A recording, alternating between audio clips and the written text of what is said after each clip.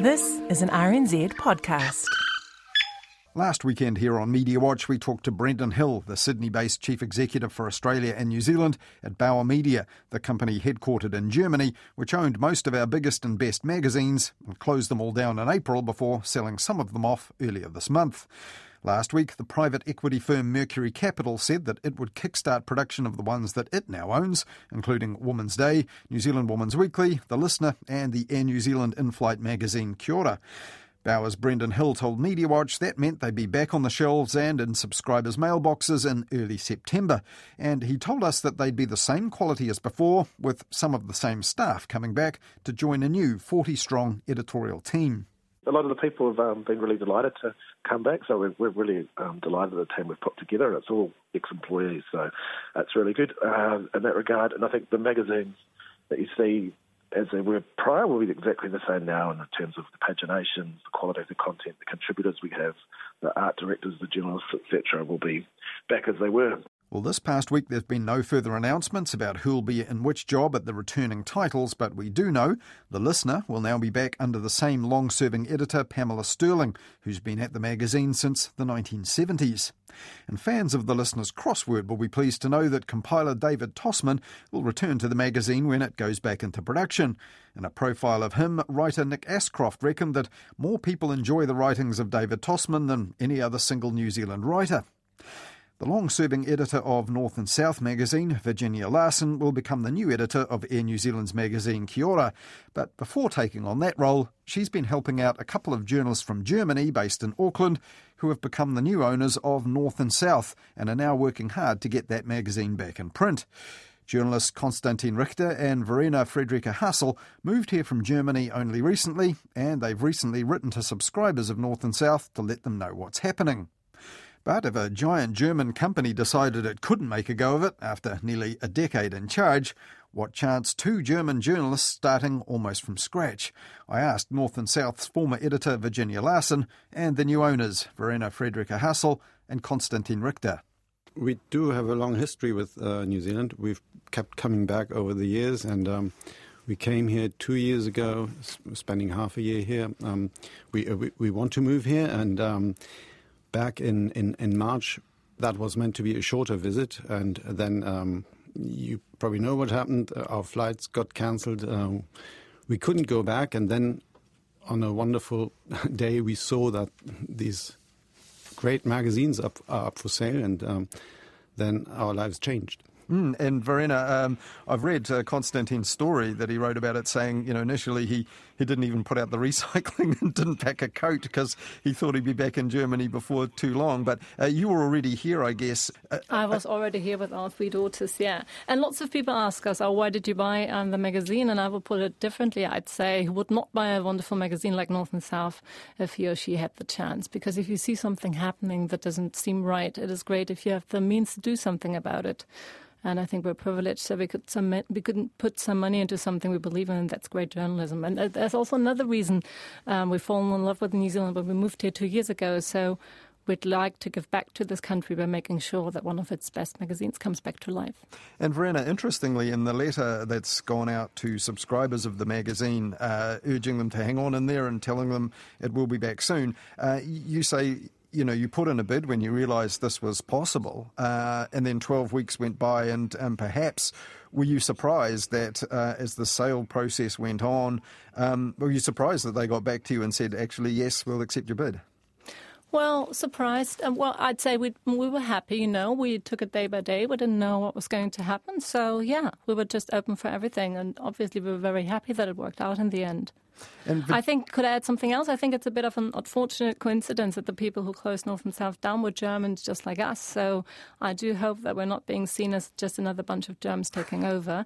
I hope we're being seen as who we are, not a big company, just the two of us and people who've been journalists all their lives, who care about journalism and who know what good journalism is and who are willing to take a risk because we're keen to save something that we think is worth saving.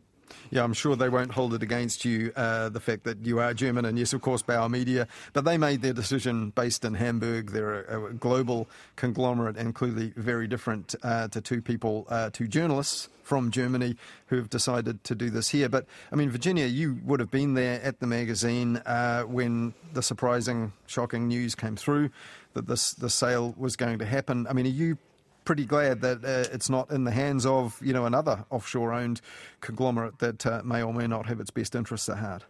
Oh, look, I'm delighted that Konstantin and Verena have taken over. I think it's in fabulous hands, and I think you've already heard, they're deeply committed to long-form journalism, and that was certainly an increasing point of difference with North and South. There wasn't another publication really doing those big investigative stories. So I think it's, I just do hope the subscribers and the retail buyers come back and support it, because it's going to be in very good hands. But having said that, Virginia, I mean, you know what it takes to make a magazine like this. I mean, already you mentioned some of that long-form journalism. Take a writer like Mike White, for example, one of North and South's best, an award winner. He's gone. You won't be able to have him back. He's gone to work for Stuff, doing journalism for them. Is it going to be hard to put together a team of similarly capable people? Well, I've been talking to Konstantin and Verena, for some weeks, and Mike going to Stuff, great loss for North and South, but I do hope, there's some other wonderful writers out there. Obviously, I worked closely with Donna Chisholm and Joanna Wayne, and, I think, they've got journalism in the blood, and I'm sure they'll be keen to do stories for the new mag. And, I think it'll be a matter of getting some fresh new voices in the magazine and a fresh new face at the helm. I think it's fantastic. And Konstantin, how far along the road are you with putting together this team? And in the end, will the magazine be something pretty similar to the one that the subscribers have subscribed to, and some of them backed for many, many years? We are not going to be editors, so we're looking to build a team, and that's, I think, an important point, because we do have a lot of experience as journalists, but our experience is overseas, and this is the quintessential New Zealand magazine. So I think it's important to point out that we're looking for a team here of New Zealanders who will do this magazine. You asked about change. I mean, this is such a great magazine. It's got a great tradition. As Virginia said, there's no other place in New Zealand like this. It's got stories running up to 10,000 words. That's a treasure. So I think there's lots to hold on to hold on to. At the same time, since Bauer closed the magazine, a lot of things have changed, and we have changed, and maybe you, Colin, have changed, and in these interesting times, and the country has changed. So the journalism has to adjust to that, and we want to provide the magazine that reflects current New Zealand. It's very important in times when people are reinventing themselves all over the country, because they have to adapt to different circumstances. I think it's important that reflects in journalism as well, to have a sort of antidote to the negativity of news media, and have a magazine that sort of points out all the optimistic, good things happening all over New Zealand. And there's something else I'd like to add. What I love most about New Zealand is this great sense of togetherness that cannot be found in most other places of the world. Our children here learn about it at school. It's Whanungatanga, although they can probably pronounce it better than I can. And the idea that we're in this together, whether this is going to be a success, doesn't only depend on Konstantin and me, although we're surely going to work very hard. It also depends on the readers, whether they embrace the magazine when it's back, and whether they're going to help us with the transition process, because we're really keen to hear more from the readers. There were 7,700 subscribers, and that's wonderful. But what about all the people who haven't subscribed yet? What are they looking for in a magazine? Do some people feel left out or not heard? And we also heavily depend on the help of all the fabulous journalists out there, because we're only going to be the publishers, as Konstantin pointed out. So we hope that many journalists who share our vision will be in touch. But Virginia, you know what it takes to make this magazine, and I guess, the ownership of Bauer ended up being a negative, because when things turned for the company, they bailed out on it. But, there must have been benefits of the scale of being owned by a big company. Is it going to be hard to recreate something of the same quality without, a lot of those those corporate structures around it? I know what you mean. You know, there's the IT guy down the hallway, and there's things like that. But there's also, I mean, there's some pretty good examples of smaller publishers around New Zealand doing really good magazines with small teams and low overheads and, you know, being pretty nimble. So truly, you could take that either side. I mean, I think it's also great to see Mercury back, bringing some of the other magazines back, and they will be, you know, much smaller business in comparison to the previous one too. But overall, the good side of all of this coming out of lockdown and the closures is that we're seeing some of the great magazines back, and I'm hoping, you know, that it's both colourful and competitive, and it'll be interesting out there. And I think New Zealanders are going to be fantastically well served by what's going to be on the newsstand very soon. Mm-hmm. I think the media industry is in decline. Everyone knows that. And if you're just after making money, you will probably invest elsewhere. So obviously we are what you might call idealists, but that doesn't mean that we're not sort of realistic and pragmatic and know what we're doing, and we've got a business plan, obviously. But if we talk about, you know, the nuts and bolts and the money involved in this, I mean, is it something that if it makes a loss for a little while, you can sustain that? Or do you need to have more than the, I think, 7,700 subscribers you mentioned there? Do you need to build that base of subscribers and regular customers to make sure you can keep doing this? There's a very straightforward answer to that. We can sustain that. Virginia, you mentioned there that the whole media industry is changing. One of the many pieces written about this recently came out just this week. It was David Slack, a writer and commentator. He was a newspaper columnist and one of those who's lost his slot because of post-COVID cutbacks. He said the media to him seems to remind him of farming back in the 80s. Clearly a place for it, but no way things could go on as they were, subsidised farming and so on. And, then there was Rogernomics, the free market, and it was very difficult for a few years. But he said before long the accepted wisdom was that it had all been inevitable and the sector was better off for it, more innovative and responsive. Do you think, you mentioned there smaller publishers still producing magazines and Mercury Capital coming back in. Do you think that if we went forward 5 years' time, we're actually going to see lots of smaller publishers, including Constantine and Verena, successfully producing new media in a new environment? I do hope so. I mean, I do think magazines, from what I understand, I was talking to some of the distributors over there, they sold very well during the lockdown and sort of level 4s and 3 periods. So there were people, everybody's having to watch their dollars at the moment, but there's obviously still a market and a desire for actual physical magazines. I think it would be good now to see a little bit more contestable funding available to magazine print media. That's generally had to go it alone on sales and ad sales, obviously. So that would be good, perhaps just to support some of the local arts and books and those kinds of areas. So that would be an advantage to some of the smaller publishers. But yeah, I think there's quite a possibility that David's emergence of smaller, more nimble units finding their niche quite successfully. But look, let's hope so. I'd love to see it happen. Well, you anticipated my next question, actually, which was that the government have put in some emergency short-term measures to ease the plight of media. Most of that was of assistance to broadcasters. This is in the immediate post-lockdown period. But they did say there will be another package of measures for the longer term to support sustainable media. What do you think the government could usefully do? There have been suggestions, for example, discounts on postage and things like that. What do you think the government could usefully do to ensure the prospects of startups like this one? The magazine publishers, Colin, would love you to take that message to the Post, to NZ Post, because that would make an enormous difference to magazines. If the government could do something like that, which, let's face it, they would be able to, that would be a brilliant move.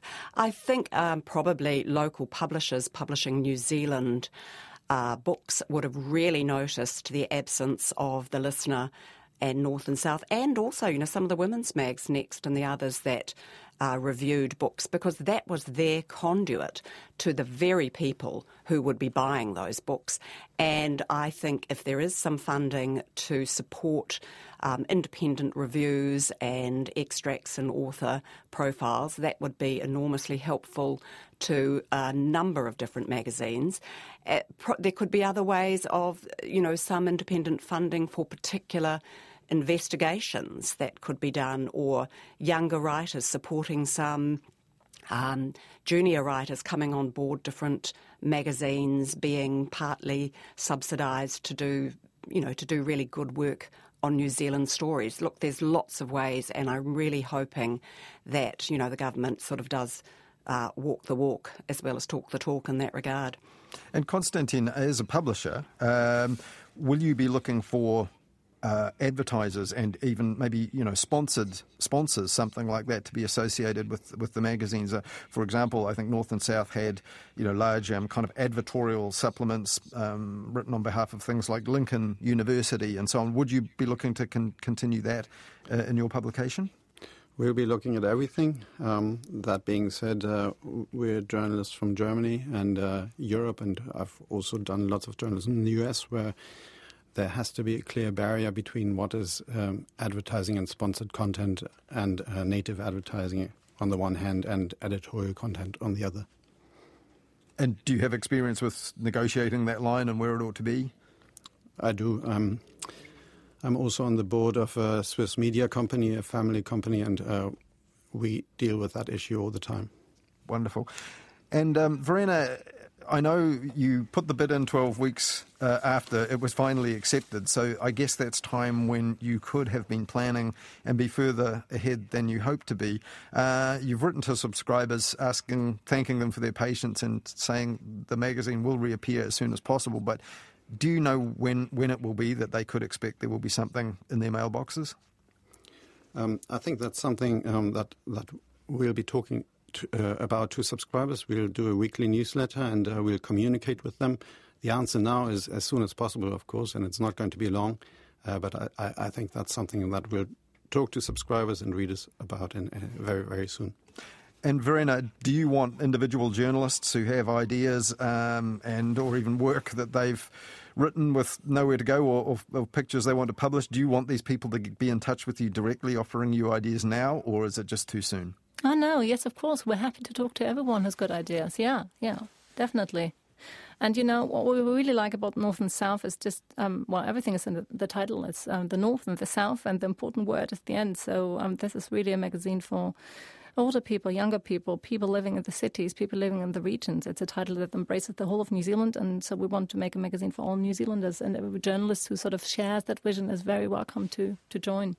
And you yourselves, both journalists, it must be tempting to want to write for it yourselves, or you really want to be hands-off as publishers and leave editors to do what they want to do?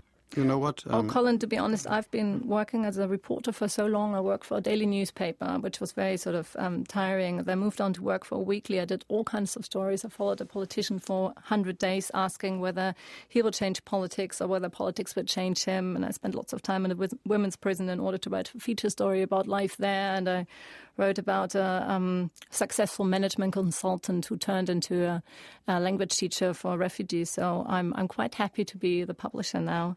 Same for me. I mean, I've not just done a lot of journalism in German and in English, but also wrote 3 novels. So the writing part, the agonizing over words and all that's something that I'm happy to put behind, and we embrace this new role. Virginia has been wonderful. We contacted her early on, right after we expressed an interest in this, and we've been talking to her a lot, and she couldn't have been more helpful.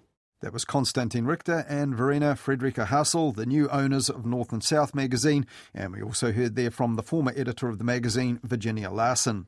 Now, as we heard there, they're striving to get the publication up and running as soon as possible, and they'll be posting updates on their progress at the website northandsouth.co.nz.